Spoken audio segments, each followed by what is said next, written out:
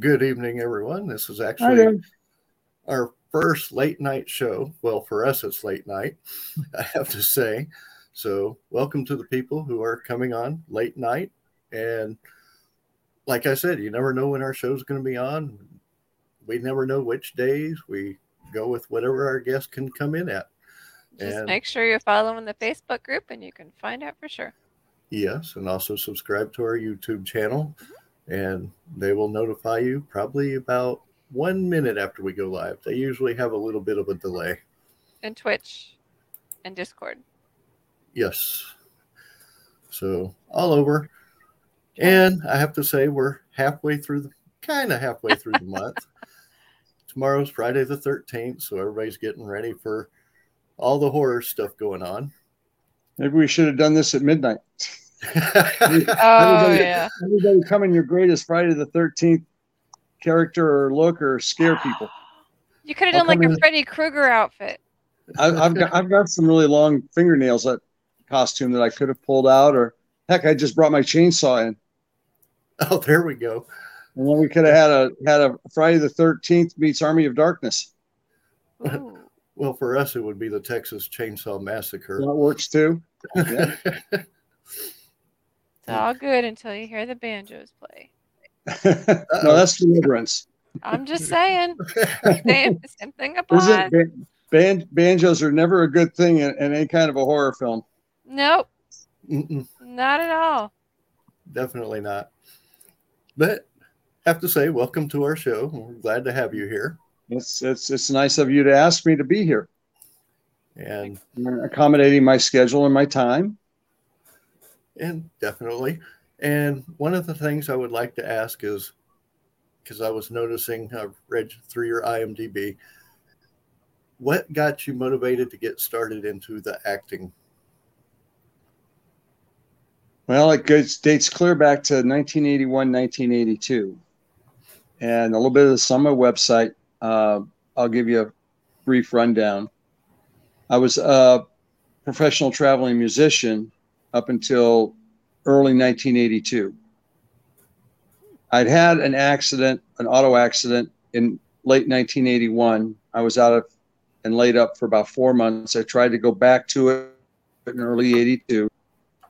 Had some further health medical complications from that accident that just didn't come around the way they should.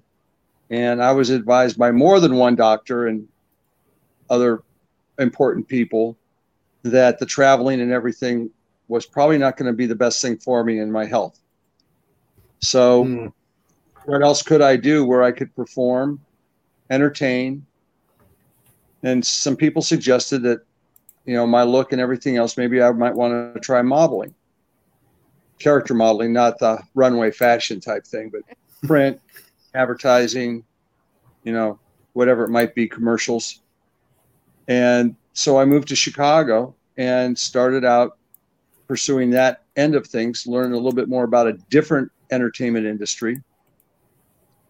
And while I was taking some courses, one of the people I was working with were doing a movie for American Playhouse, and they needed a lot of people for this one day of background extras, and asked me if I just would go along. And back then, 1982, they offered all of $25 for however long you were there, plus lunch.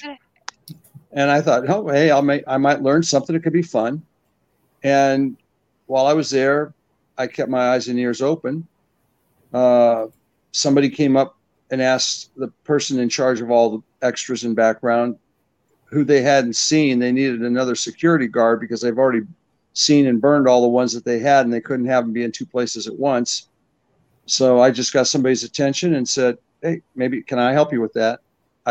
They said, where have you been? I said, see that crowd over there? Yeah, at the back of that. And that was all it took. They said, fine, take him to wardrobe, make him a security guard, and then bring him up to set. Next thing I knew, I'm standing not the back of that group, but I'm standing literally in front of the camera opposite the principals.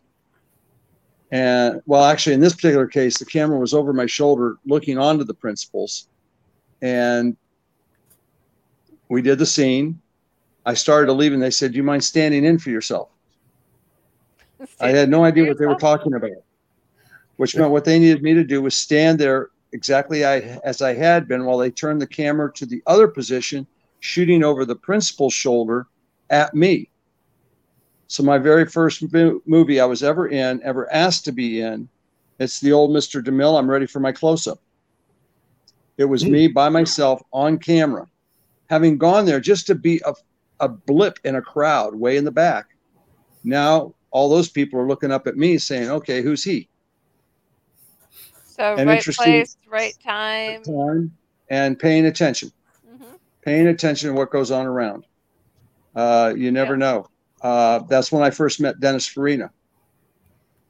He was also in that movie because he came from Chicago as well.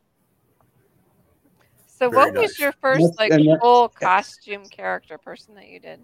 The first full costume character that I did, like in the monster sci-fi creature world. Mm-hmm. Well, it wasn't actually a monster. It was Mr. Spock. Really? Full costume. I had to put on my own ears. I developed my own makeup for my own ears, styled my hair, made my eyebrows the way they were supposed to look for a live stage show in Dallas when I was living down there for what was then Oracle Software Company. Mm-hmm. They were doing a promotion for their new networking software. And so to the far right of the front stages, we had 3 stages up front, a left stage, right stage, and center stage. On far right stage was 3 astronauts, 2 cosmonauts and an American.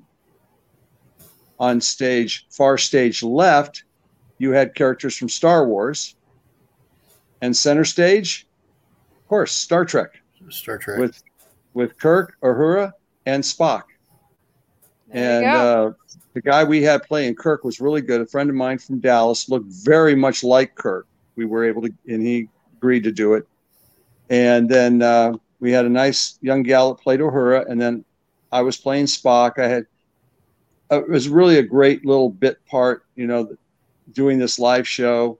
And Spock actually had a moment of emotion because it was logical. And that was it. And, in the end, there was this jingle that they wanted us all to sing as we walked off stage into the conference audience, which was numbered probably well over 1,000, 1,500 people, and, just like a big convention center. And we're walking down through the aisles singing this little ditty that they'd written about Oracle software and networking. And more than a handful of people actually reached up to see if my ears were real.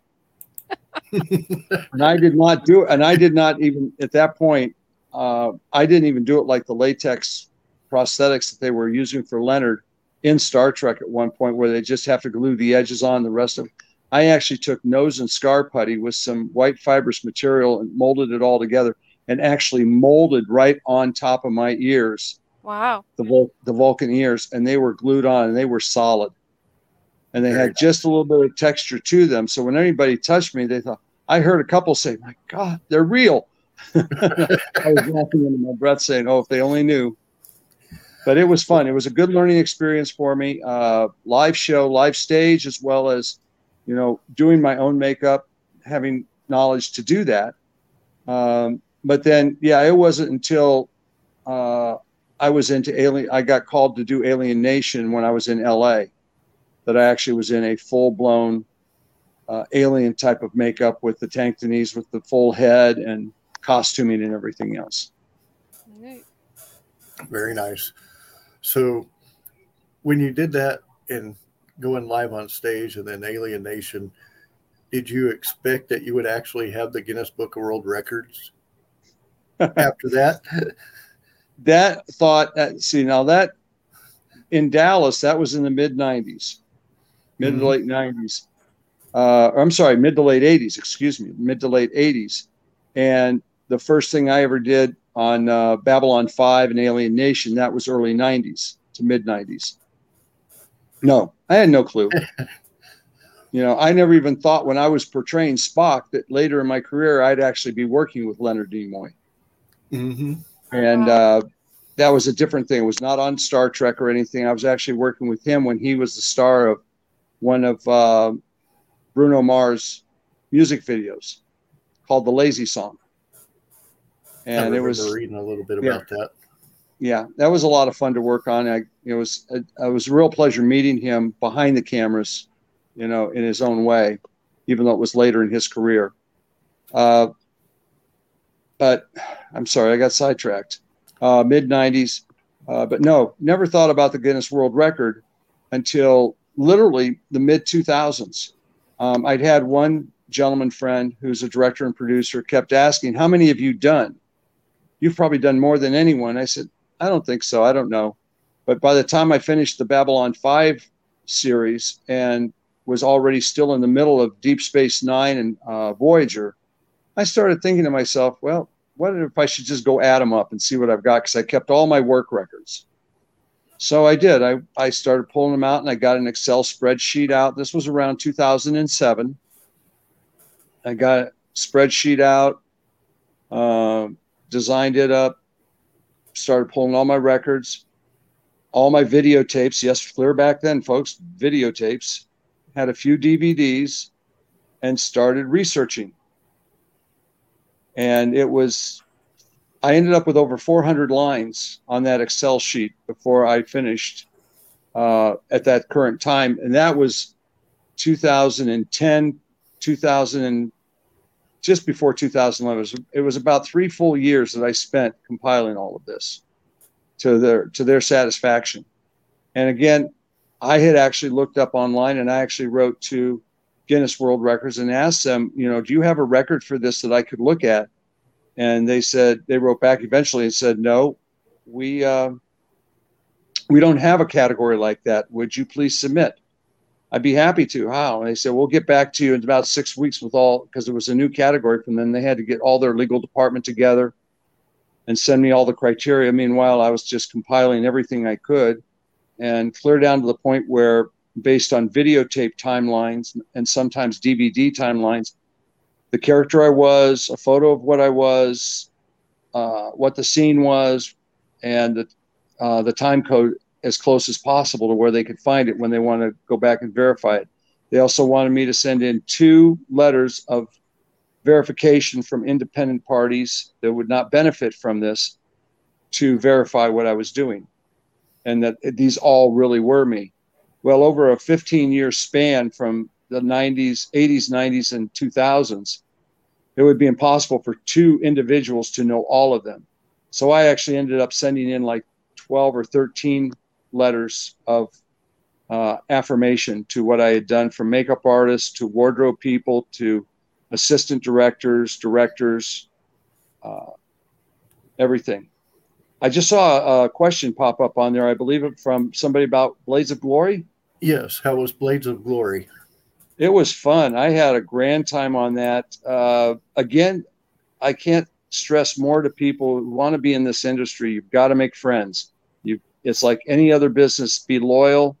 They're going to be the ones that are going to, shall we say, open doors for you. Mm-hmm. Everybody gets somewhere because someone opened a door for them. Mm-hmm. Even though you may not actually believe it's so straightforward as that. But I mean, even when you go knock on a door just for an interview, somebody opens the door for you. Well, knowing some assistant directors, and this one who was working on the movie Blades of Glory, asked, for me through casting. And when I got to the show that day, the first thing he came up to me, this was just supposed to be a regular bit, what I call a bit part, featured, no lines, but character, very character, because this was comedy and everything. And so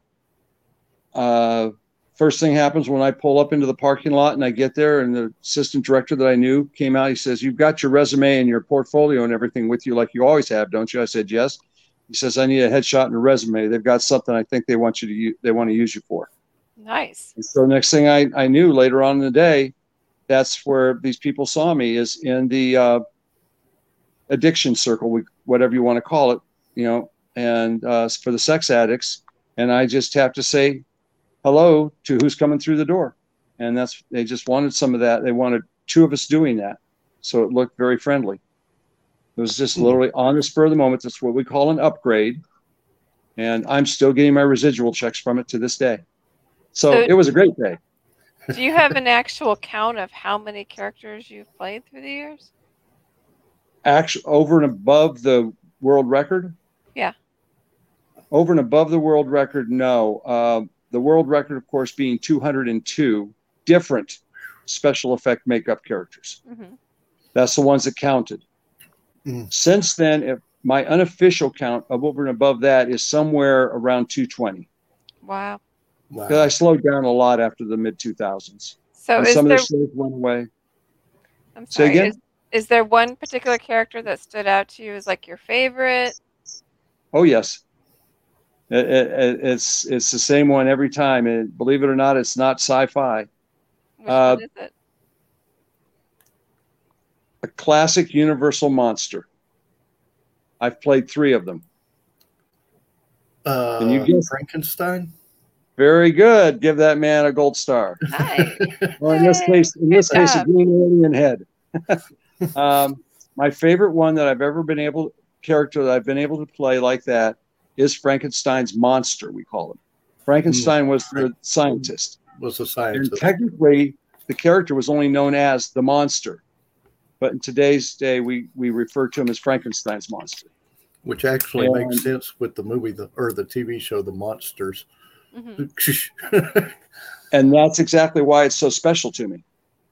The backstory to this, the makeup artists that were hired to do this particular project were from Star Trek Deep Space Nine. And so they approached me, one other gentleman that worked on Star Trek to play Dracula.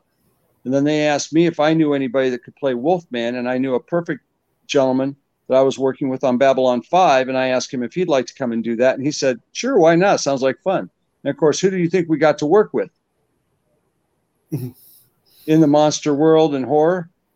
Oh, I can't. It's too late for my brain to be working. Always wears the big, long black dress and has a lot up front. Elvira. Oh, okay. Cassandra Peterson. Wonderful, wonderful lady. Beautiful to work with. We had 2.5 days of shooting this 4.5-minute video that was specially written and designed to show as a pre-show for her House of Superstition during the Halloween stuff, what they did with her at Six Flags and some other places. Like before you go into the main attraction, you always have that pre-show where the audience gathers. So this was that 4.5-minute pre-show where I play Frankenstein's monster. Now I get to the good part. I mean, Elvira is a good part. Don't get me wrong, but there's another good part to this. I was privileged. Our stylist for this project came from Universal Studios. She got permission for me to wear the original costume that Fred Gwynne wore on the Munsters. Oh, wow. Oh, nice. So I was actually getting to wear a piece of classic TV costume history as Frankenstein's monster. Came from the place that originated Frankenstein's monster, Universal Studios.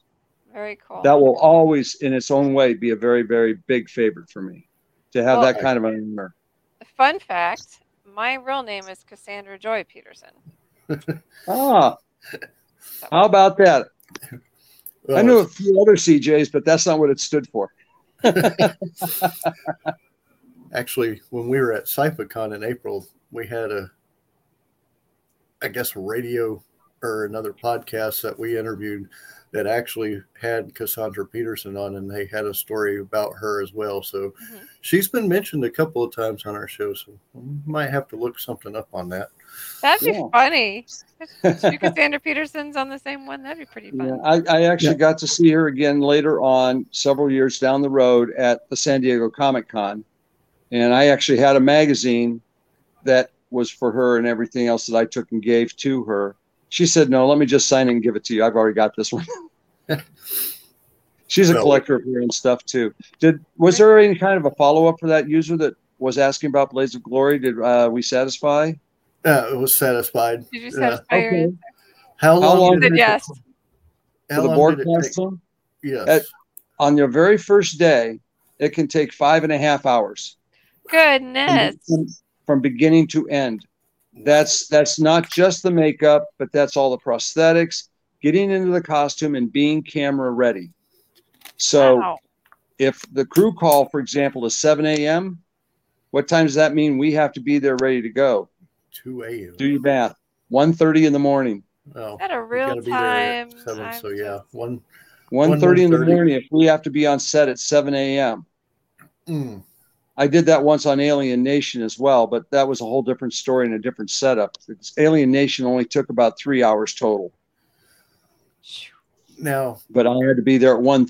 I had to be there at 1 o'clock in the morning for 7 a.m. because they had 3 rounds of aliens to do that day. Wow, it was such a big call. Grief. But yeah, no, the Borg is very interesting in itself. The makeup and everything. It really does take a while. You've got to put on the bald cap and all these other things before you get to the actual Borg prosthetics. And then eventually when all that is done, it can take anywhere from a half hour to 45 minutes just to get into the costume, to make sure everything stays where it's supposed to be. You have to put on a latex suit, then that gets powdered down, and then it takes 2 wardrobe people to stretch the rubberized vinyl suit over that, and sometimes just inches at a time, because it has to fit so snug. And then the zipper is hidden on the side where you're not going to see it. Then the prosthetic arm has to be fitted and put on properly and locked in. And then the eye piece has to be put on and powered up. And so there's lots of little things to go. But I'll tell you what you also have to plan, and this goes back even into Babylon 5 days and early Star Trek, when people in some costume departments forgot, what about bathroom breaks? I was honestly literally just thinking that, because I have a teeny weeny bladder, and I'm just like, my luck is I'd get in there and I'd have to go. Yeah, you do need to plan ahead, and you do, fortunately, because you do sweat so much in those costumes, that here's the, shall we say, not so nice part of this. We're in the costumes from the time we get into them before we roll camera until lunch. And hopefully you haven't done a whole lot that you need to get out of that costume for a bathroom or anything like that. But when you go to lunch, yes, we do get to get out of the costumes. They turn them upside down and the sweat just runs out like a river from your feet, because the feet are included in the costume with the boots. Ew. So yeah, I mean, literally after a few hours, you're standing in sweat inside the costume. It'd be like walking through a swamp. Yeah. I cannot imagine the smell would just be. Actually, there's no smell. It's clean sweat. Oh. Yeah. I mean, if you're a good character, if you're a good character actor, you're a good actor in itself, plan, you've, pardon the expression, showered and shaved and done all that good stuff before you get to set, so everything's fresh. That's another question I get a lot about, is my own preparation before I get to the set and sit in that makeup chair so that everything works so well. And that's another part all in itself. But with the Borg, no, the sweat doesn't smell. It's just, the thought of the fact that you've been standing in your own fluids, for a couple of hours until you finally get out of the suit. The suit dries out during lunch, and you go back and do it all over again for the afternoon's work. I hope they gave you hazard pay for that. Yeah. The Borg always was one of the highest paid character aliens to play on Star Trek. I know one gentleman in the movie First Contact, where they first encounter the Borg and everything in the movie. And a 30 days worth of shooting that they used the Borg, that gentleman back, I guess that would have been early 2000s. I can't remember when First Contact was released, but might have been late 90s. That he made over 30 grand in 1 month playing a Borg. I think I'd make a good Borg. I know a lot of people. there were a lot of people in Hollywood that knew what I was doing. Just like, can't you get me on Star Trek? Can't you get me on Star Trek? I said, why? They said, because you guys make the most money. I said, well, okay, that's great. Why would I want the competition? See, I would want you because I'm a Star Trek fan. I'm the cosplay behind Greg's head. That's me. Here, I'll move. There you go. But was there another follow-up from that person on the Borg costume? No, I think that was but good. I actually had one. Okay. What is the longest time that it's taken you to be into a costume, the makeup and the prosthetics? Is it the Borg, or is there one that's been longer? Yeah, it was actually a toss-up between the Borg and Frankenstein's monster, which doesn't even compare to Jim Carrey when he was doing the Grinch. No, because they Yeah. had a lot of that hair. Their first days of doing him were 10 to 12 hours of makeup to get him camera ready. And they'd shoot for a couple of hours, and it was time for him to start getting out of it. Now, they eventually, the more he did it, they had that down to like 6 to 8 hours, from what I heard. I was not on that project, so I don't know exacts on what they did. But I mean, there are some that can take. I'm not even sure how long Doug Jones took when he was doing what was it? Something of water. I can't say the title of the movie now. But he was the creature in the water and won a lot of Academy Awards. The Swamp Thing. When do you guys sleep when you've got these costume times? That if we have a chance, we just lay down somewhere on a set near where we need to be and just relax. Other times, if we can, we take the costume heads off and we just sit in the chair and relax. Wow. Very nice. Hi, Julie. I mean, we actually met a makeup artist that we're actually going to have on our show, but I mean, the difference, the person doing the makeup is also going to be there. And I know they're standing and doing a lot, and you get to sit down. Do you actually rest while they're putting the makeup on? Are you able to? Well, as far as the makeup from the neck up or even from the chest up, yeah, we're sitting in a director's type chair. Although I knew one makeup artist years ago on Star Trek. He actually had an old barber chair up there so the actor could actually rest his head back. And if he fell asleep, it would be okay because his head would be wedged between the two headrests. That's smart. And that makeup artist worked fine with that. He had a lot of older actors that would just need their nap early in the morning because we'd have to be up so early to get to set. But no, I always had just a director's chair, and we'd work for anywhere from half hour to an hour and a half at a time before we might take a short break and then go back and finish it. I unfortunately did every once in a while get makeup artists who just were chain smokers. And since they weren't allowed to smoke in the makeup room areas, we'd always take a break every 25, 30 minutes. They'd go out, puff on a few, 5 minutes later, they were back upstairs and we were back at it.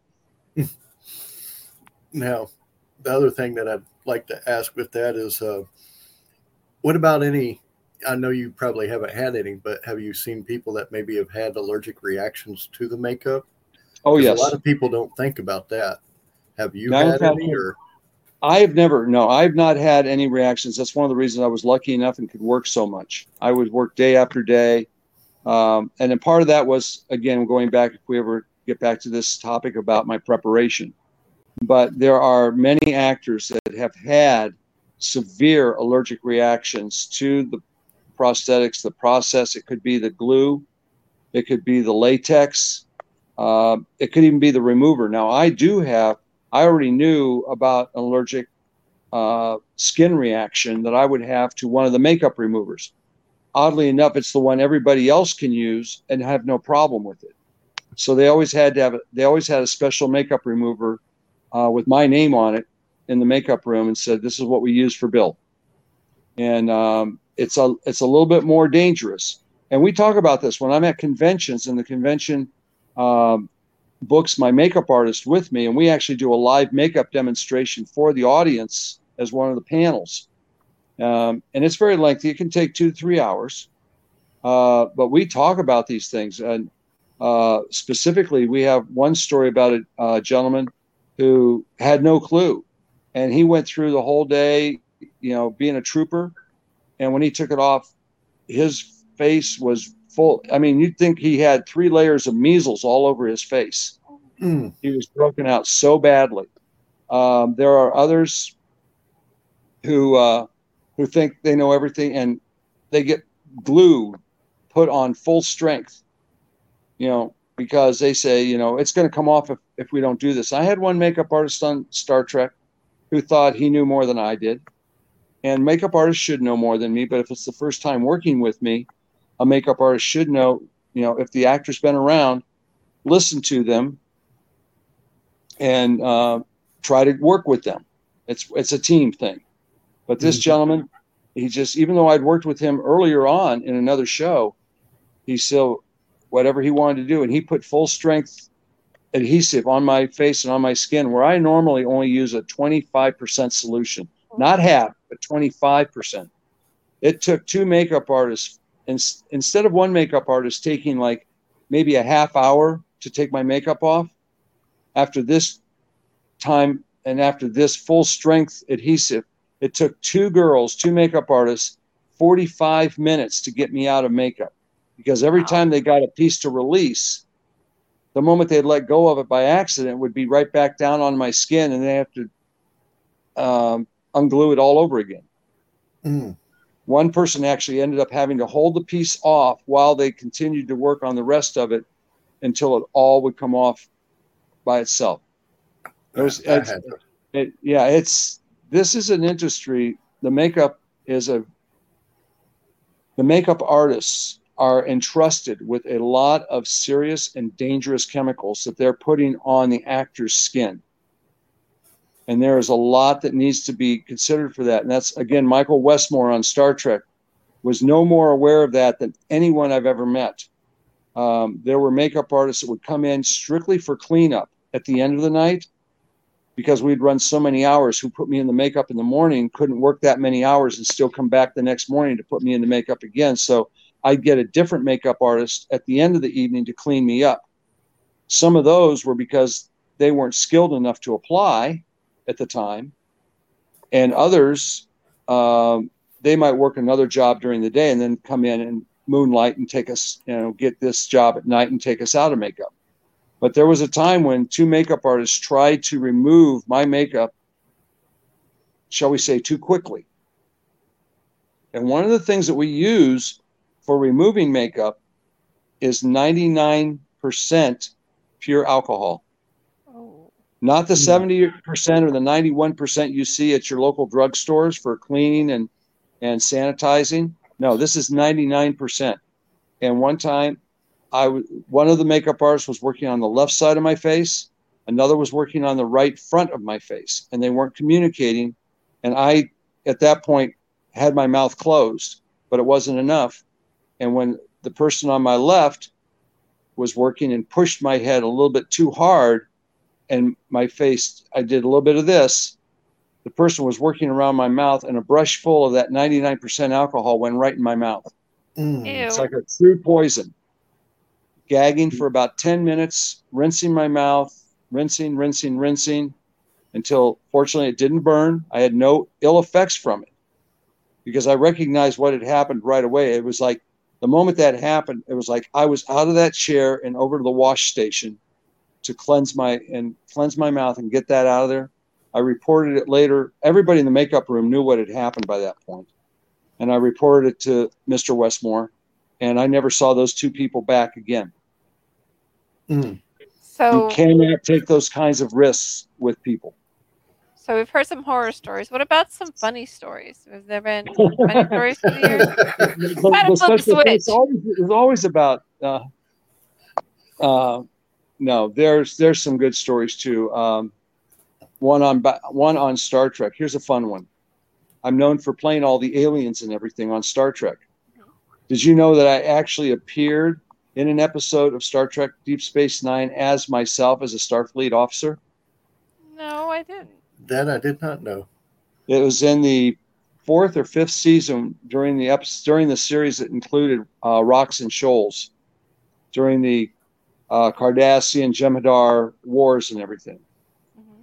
And I was working the day on one day, and we were getting near the end of the day, and the director and the assistant director were talking, and they said, we need another crewman, Starfleet, on board this ship that Cisco and Dax and Garrick were taking back to the Jemadar homeworld secretly. And they talked for a few minutes, and the assistant director said, as I walked out, I said, "Why don't we use Bill? We'll never see his face again anyways." Because they didn't on camera. Yeah, they did not want to lose one of the regular Starfleet because everything is custom fit for everybody. And so it was economical for them to find one that would fit me, use me one day, and never have to see me again, and then they could go back. That costume could go back to who it belonged. Very cool. So that's one of the fun stories, and it actually got me an extra day of work that I might not have had, because then the following days, for the rest of the scenes in that episode, I go back and I'm playing a Klingon. So. Yeah, sometimes, again, like from the beginning, being in the right place at the right time, having a certain reputation, working with these folks, and people will think of their friends before they will strangers. True. I had the privilege of being in the scene on Star Trek Voyager, which was it was originally titled The Arena. Then they changed it to an Oriental type title, Tuscan Sami. I never could pronounce it, but it's the first time we ever see Dwayne Johnson outside WWE on television like this. And he was the combatant to 7 of 9 in this scene. And again, I'm one of the ones that they put in that scene, right with the principal actors and everything, knowing that, this is the guy that's going to give us the kind of reactions we need when we're not going to have somebody just sitting on their hands and being a deadbeat when these people are carrying on dialogue. Mm-hmm. So that's fun. It's really fun to be recognized and a part of these iconic moments in TV history, whether it's Star Trek or anything else. Babylon 5. Watching Star Trek Voyager right now. Yeah. So I'm going through Voyager. I had on Babylon. I haven't talked much about Babylon 5. Wonderful times on that. If anybody has the movie In the Beginning, or there's one of them where I played the Berkiri priest. It was the commentary on the DVD. It was either in the beginning or third space. I think one of the two, but I think In the Beginning. And the director, Bruce Boxleitner, and Patricia Tallman, I believe, were doing the commentary behind the scenes of the DVD. And there's a scene in which I'm playing a bartender in the Zocalo. And the commentary behind that is they recognize as me, and they pay me a nice compliment saying he always made so many great aliens. You never knew which one he was going to be the next day. And what's fun from that is there's actually days on Babylon 5. I play 2 different aliens in the same day's work. I would go in the morning, get there at 5:30 in the morning. I'd get made up, for example, as a Minbari or a Narn, go to lunch, get cleaned up. In the afternoon, I'd be a different alien. Wow. And I actually had the privilege. I didn't get 2 checks for it, but I got 2 adjustments because I went through makeup twice. But it's fun, and it's great, when the people you're working with, you're not the star, you're not in the top billing, you're not even in the end credits, but all of those people that recognize the fact that, hey, these are the people that make us look good up front. And we had several directors on Babylon 5 that I got to work with also over on Star Trek. And again, those are the fun things. That they had originally met me on Babylon 5 when I was over on Star Trek. That director comes forward and says, "I want you to do this." He doesn't even ask around the assistant directors or anything about, I need somebody to do this. The director just walks right up to and says, "I want Bill to do this. This is a character. This is where I want him in the scene. I want him to play this particular character," which is why on Voyager, I ended up being the solo specific armed guard of Neelix in one episode. I think the episode was Friendship 1, but I'm 100% sure of that. But yeah, there was a lot of those. And so those are the good stories. I got to interview. You want me to tell you the one where I ran into the wall because I couldn't see? Where was that and who were you? I was on Babylon 5 and I was playing a Pac-Marat in this scene. But it was the mechanical version, which means we had no eyes. All I had was a couple of pinholes inside each opposite side bridge of my nose. So each eye had a little bit of light coming through. So I knew, at least what direction I was facing. But during the scene, I have to turn with a group of people and walk down the hallway, the aisle, and turn right. And they gave me my time. I requested, so I could count off my steps to know when I had to turn right. And everything was fine until we rolled cameras. I don't know what happened. I lost count of my steps. I didn't turn when I should, and I walked right into the back wall of the corridor. Ooh. Sure, that made the blooper reel. Yeah, that I don't know if it did or not, but there is one that did make the blooper reel from a different episode that I was in. But yeah, everybody stops. Are you okay? Yeah, I'm fine. Sorry, that one's on me. Let's go back. Let me count these again. We did. Next time I was fine. But it was very specific because all the mechanics for the mechanical head, the battery pack and everything, were coming out the back of my head, and we could not let that be seen on camera, obviously. So I had to kind of do a little dance step with one of my actor cohorts in the same scene. So we did a little do-si-do. So as I turned, he got between me and the camera, blocking the back of my head. And it worked perfectly until I forgot the number of steps I was taking. Oh, man. I can actually picture me doing something like that, too. I mean, it's... When they said, are you okay? I basically said, I'm fine, but what about the head? I was worried that I damaged some of the mechanics and the battery or anything else. And because it was also a very dangerous thing to wear in the times, because the mechanics of the animatronic head were basically a remote controlled race car that had been cannibalized, and all the parts just embedded inside the latex of the head, which meant some of those gears were no more than an inch or so at most from my eyes. Oh, wow. So I had, except when we were not rolling, as soon as everything started up, I had to close my eyes. So if any of those gears let loose, at least I had some protection. Wow. Well, so again, we made a lot of money when we did. We got what we called hazard pay for things like that, like a stunt person would get. Mm-hmm. Well, definitely want to put up a couple more pictures here. Sure. Especially there's the Cardassian. That was taken on the second level of the promenade at Deep Space Nine. How long did that one take to get into costume? The Cardassians are 3.5 hours. Wow. Wow. And that includes all the costume and everything. That is known as a Westmore alien. That I played more of than anything else. We actually numbered them as I went down through my Guinness World Record. I had to actually number them. But everything, let me start over. Deep Space Nine is like a way station, a place where people are always passing through. And Michael Westmore and the producers knew up front, if all we see are Cardassians and Jemadars and Breens and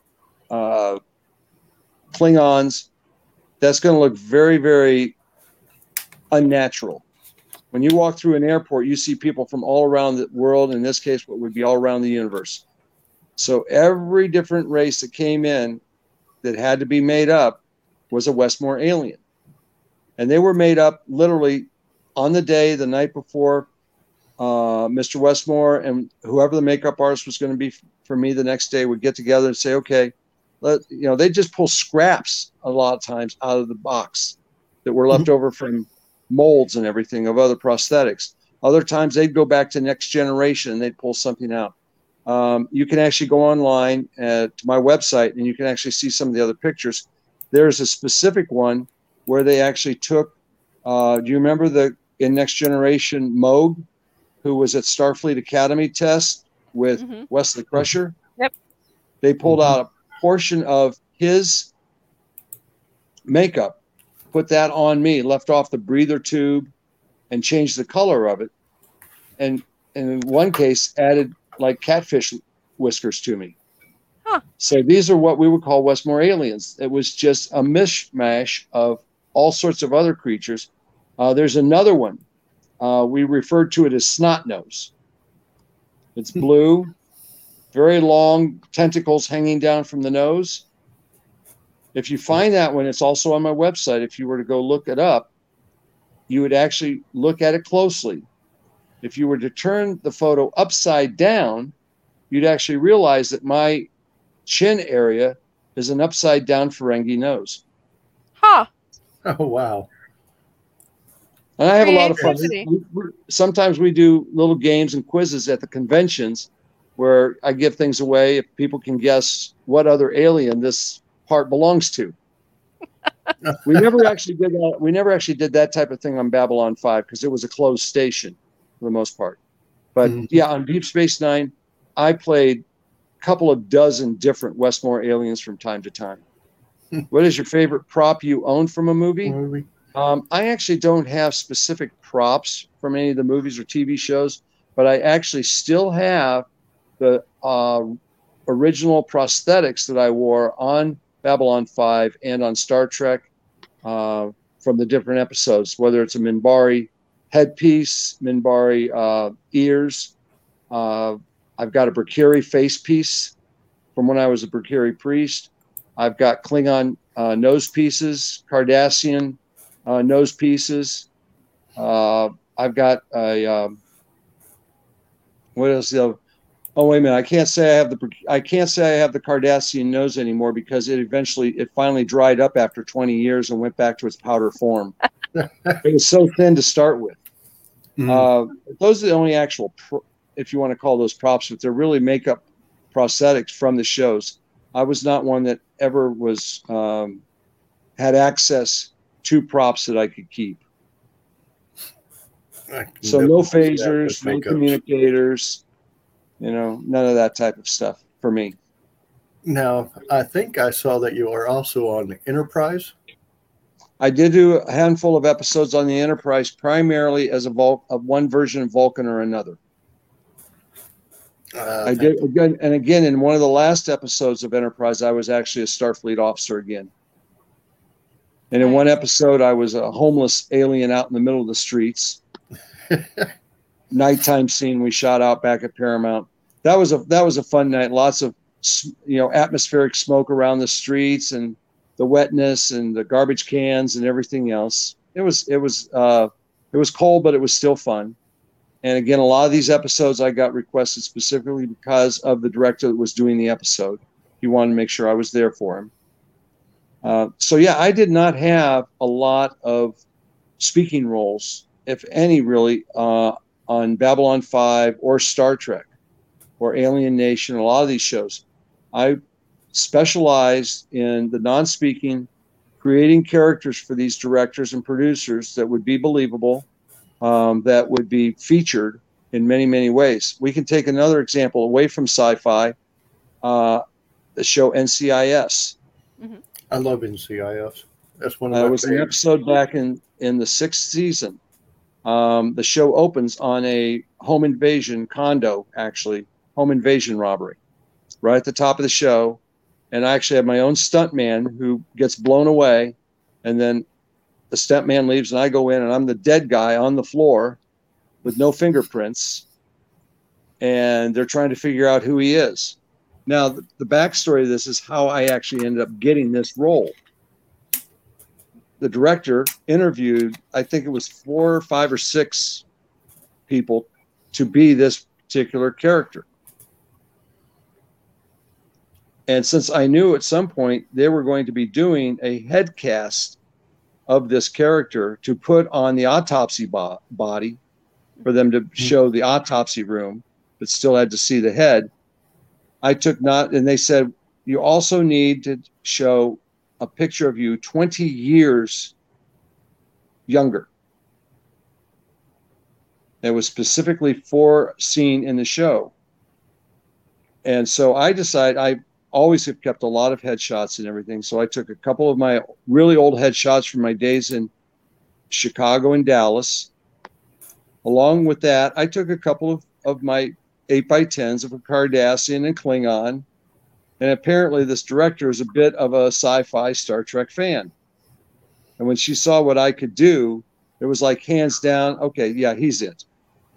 Because he can handle having the head cast made. He can handle holding still for a long time, dead on the floor. And again, no lines, highly featured, actual character name. And but it was also a one and done, because obviously very recognizable. But the reason they needed the 20-year-old picture was once the NCIS team, got all their stuff together and their computers and their suspects, they were able to they took my old picture and morphed it into the character that was the robber, which was me, older. Mm-hmm. So, I mean, did you ever think when you were younger that you would be getting paid for not saying a single word and having fun on TV? No, not at all. No. I mean, that's what I said. People say, but what did you do to learn to do all this? I said, well, first thing was, as a child, I sat in front of the TV watching cartoons for hours on end without moving. So I learned how to sit still for long periods of time, even when I was a child, not even thinking about these things. When I was a young child, I was watching wrestling on TV and some of these other things. I watched Star Trek when it first came on back in 1965, 66. Not knowing I never worked with William Shatner on Star Trek, but I worked with him twice on Boston Legal when I played a Supreme Court judge. I was going to say, I forgot he was on, Boston Legal. That's, you end up working with some of these people in the most different places. From Next Generation, I was never on that show.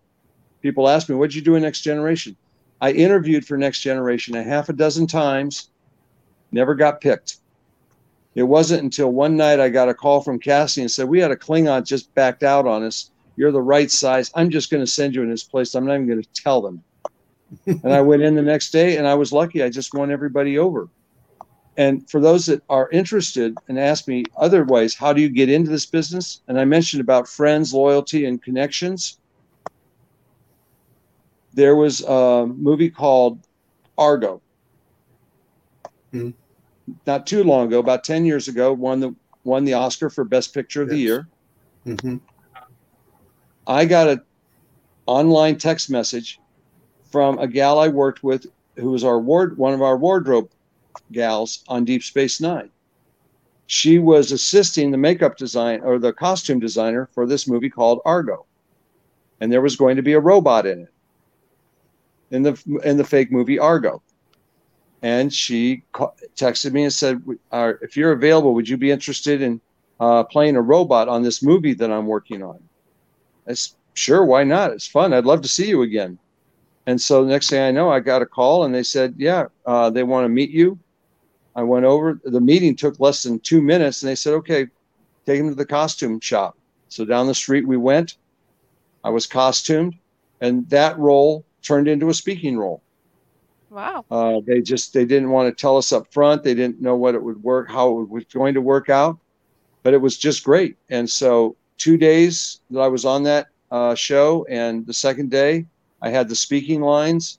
Again, still making money on my residuals from it. But it was a situation with no audition process whatsoever. Just somebody completely behind the scenes on crew mentions my name to somebody that they've worked with, and boom, I get the part. Now, I'm fixing to pull up the one picture that we talked about before we started the show. Okay. And it's actually one that you made. Mm-hmm. And you wear that at conventions? I have worn that at special events. Special events. When I do personal appearances, like sometimes I've even worn it on the red carpet when I show up. And people don't even know who I am. It's a lot of fun. Wasn't there a character a long time ago, the unknown comic, that no one really knew who he was or what he really looked like? So, kind of like you. Yeah. Yep. I've been asked a couple of times to wear that one. I actually wore it in a movie called I Wish You Were Here.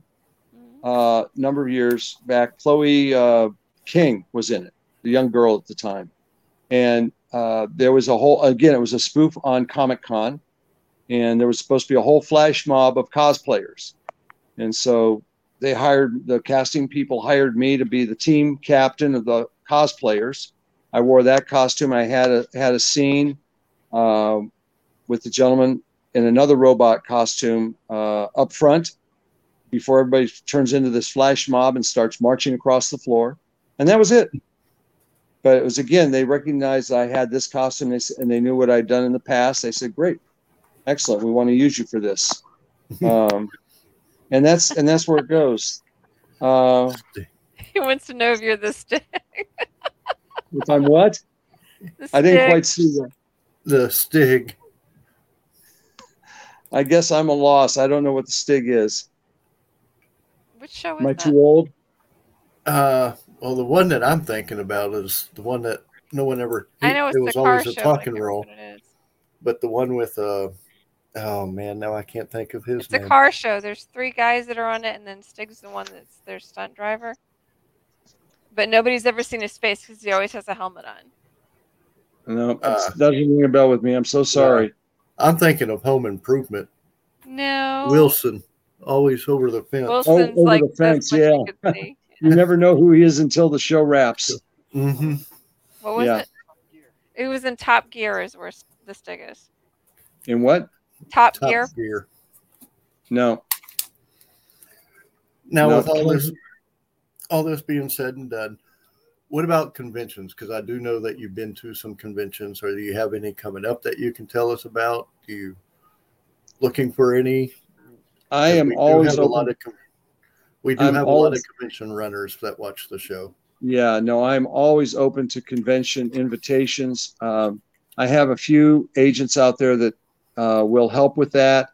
But in the past, almost all my convention appearances has just been direct contact with me. You can contact me through alienactor.com. You can email me directly at either idoaliens@aol.com or bill@alienactor.com.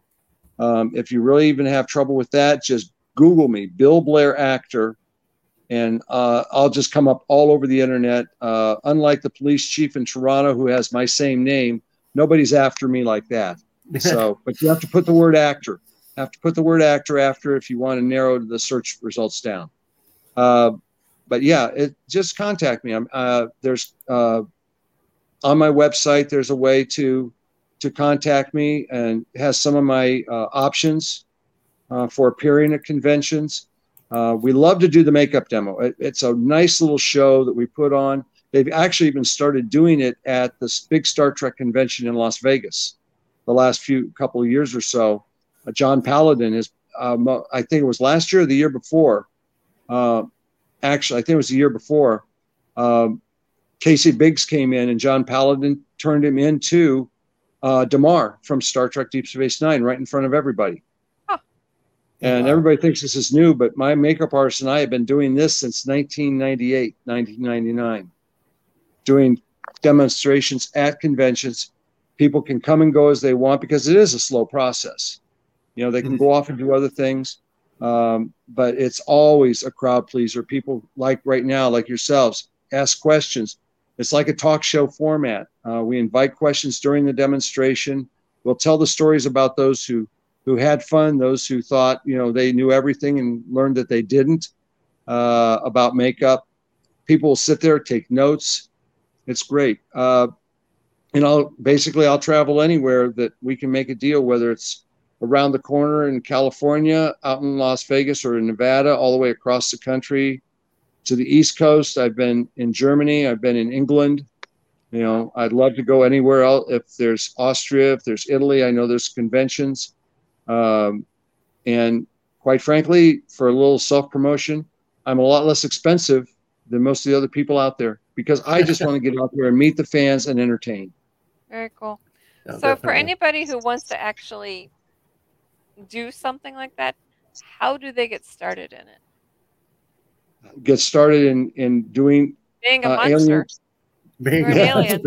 Being a character. That's a really good question because I'll tell you right now, there are a lot of shows like Star Trek Picard. They've been using a lot of aliens. You've got to be in an area, first of all, where they're going to do that type of work. Like if you live down in Georgia, you could have been on Walking Dead. I know a couple of people that were key zombies, professional zombies on that Amy would have loved that. Yeah, and that would have, better if you're in that area. If you were down in Texas while they were doing the remake of Texas Chainsaw, you could have gotten in on a lot of the special effect characters that they were doing, with the blood and the horror and everything else. You've got to be in the right place, first of all. But if, for starting out, especially with the ability and the quality of camera phones these days, you can start with your own little fan films, write your own scripts, create your own video reels, create your own resume. You'll see a lot of people on IMDb that have seemingly a lot of credits, but they're all their own projects, but it's getting them noticed. This is a day and age with online social media and everything. You can become your own star. We have people that are TikTok stars. They aren't anything else. The Kardashians invented how to be famous without being famous. Mm-hmm. You're famous just for the fact that you have become an icon in front of the American public.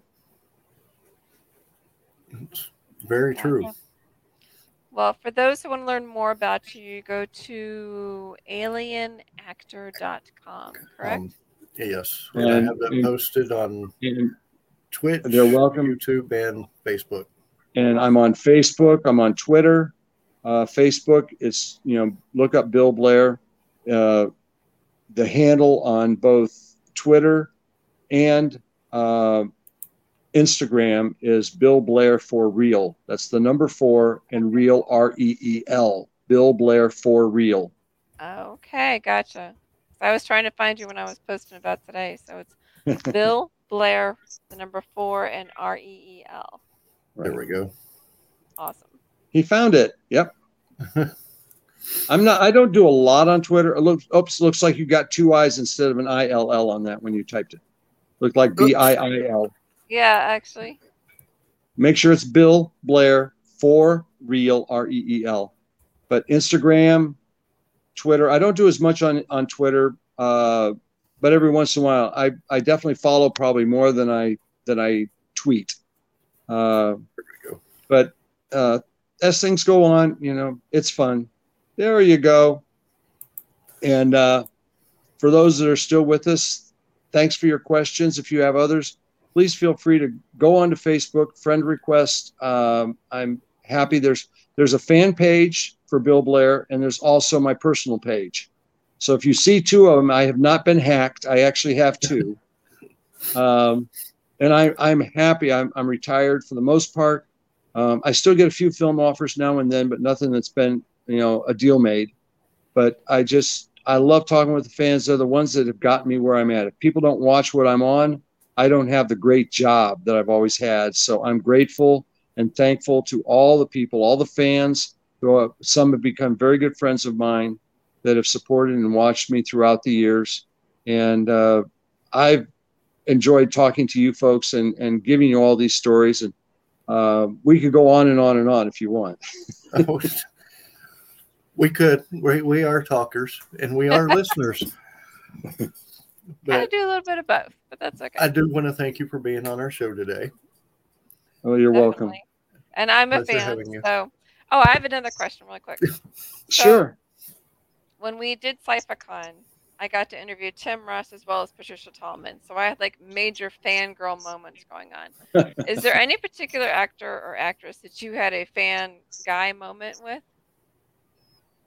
Well, not in the sense of where I've had people come up and fangirl all over and want to throw hugs around me and everything else and apologize for it later. No, but no, I meant you yourself. But for no, that type of a thing for me, no. But I had a very, very touching personal moment with Robin Williams when I was working on Birdcage. He was one of my favorites.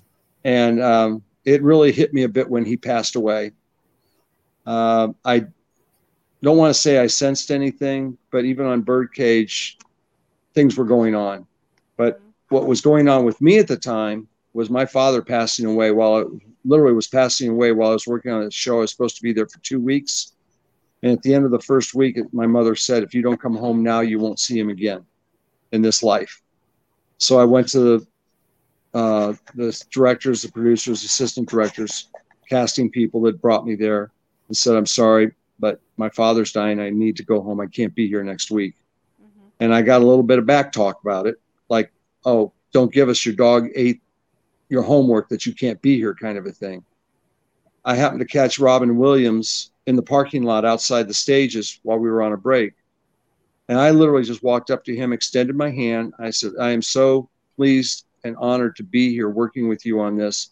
And it pains me that I have to be gone. I cannot come back next week as originally scheduled because my father is near death. And he just looked me square in the eye, held my hand even tighter, looked me square in the eye and said, you go home. That's family. This is just a movie. It had only been 2 years prior to that he'd lost his father, I guess. He said, we'll work this. And when I watched the finished product, yeah, they worked around me just fine. You wouldn't even know I was missing. But that was my personal sense, my own moment of, yeah, I was a big fan of his. Mm-hmm. That, he is this comedian. He is this very out there, gregarious type of personality. And then for that moment would come down to very base earth and have that moment with me. It was only 2 minutes, but it meant the world to me. Mm-hmm. And something I would never forget and I will take with me forever. Awesome. And if I'm lucky, I'll meet him in the next realm again so I can thank him again. Well, thank you for coming on tonight. It was a real treat to talk to you. Being a sci-fi geek, I appreciate you. Well, hopefully maybe you can do it again someday. Definitely. Definitely. And for everybody that's been with us the whole time, thank you for staying with us. It's, like I said, our first late night show. So next week, we'll have our regular show on Tuesday, and then we will have John Swasey on, and we're going to be talking Anime Houston. So, good night, everybody. Until Tuesday, adios. Bye.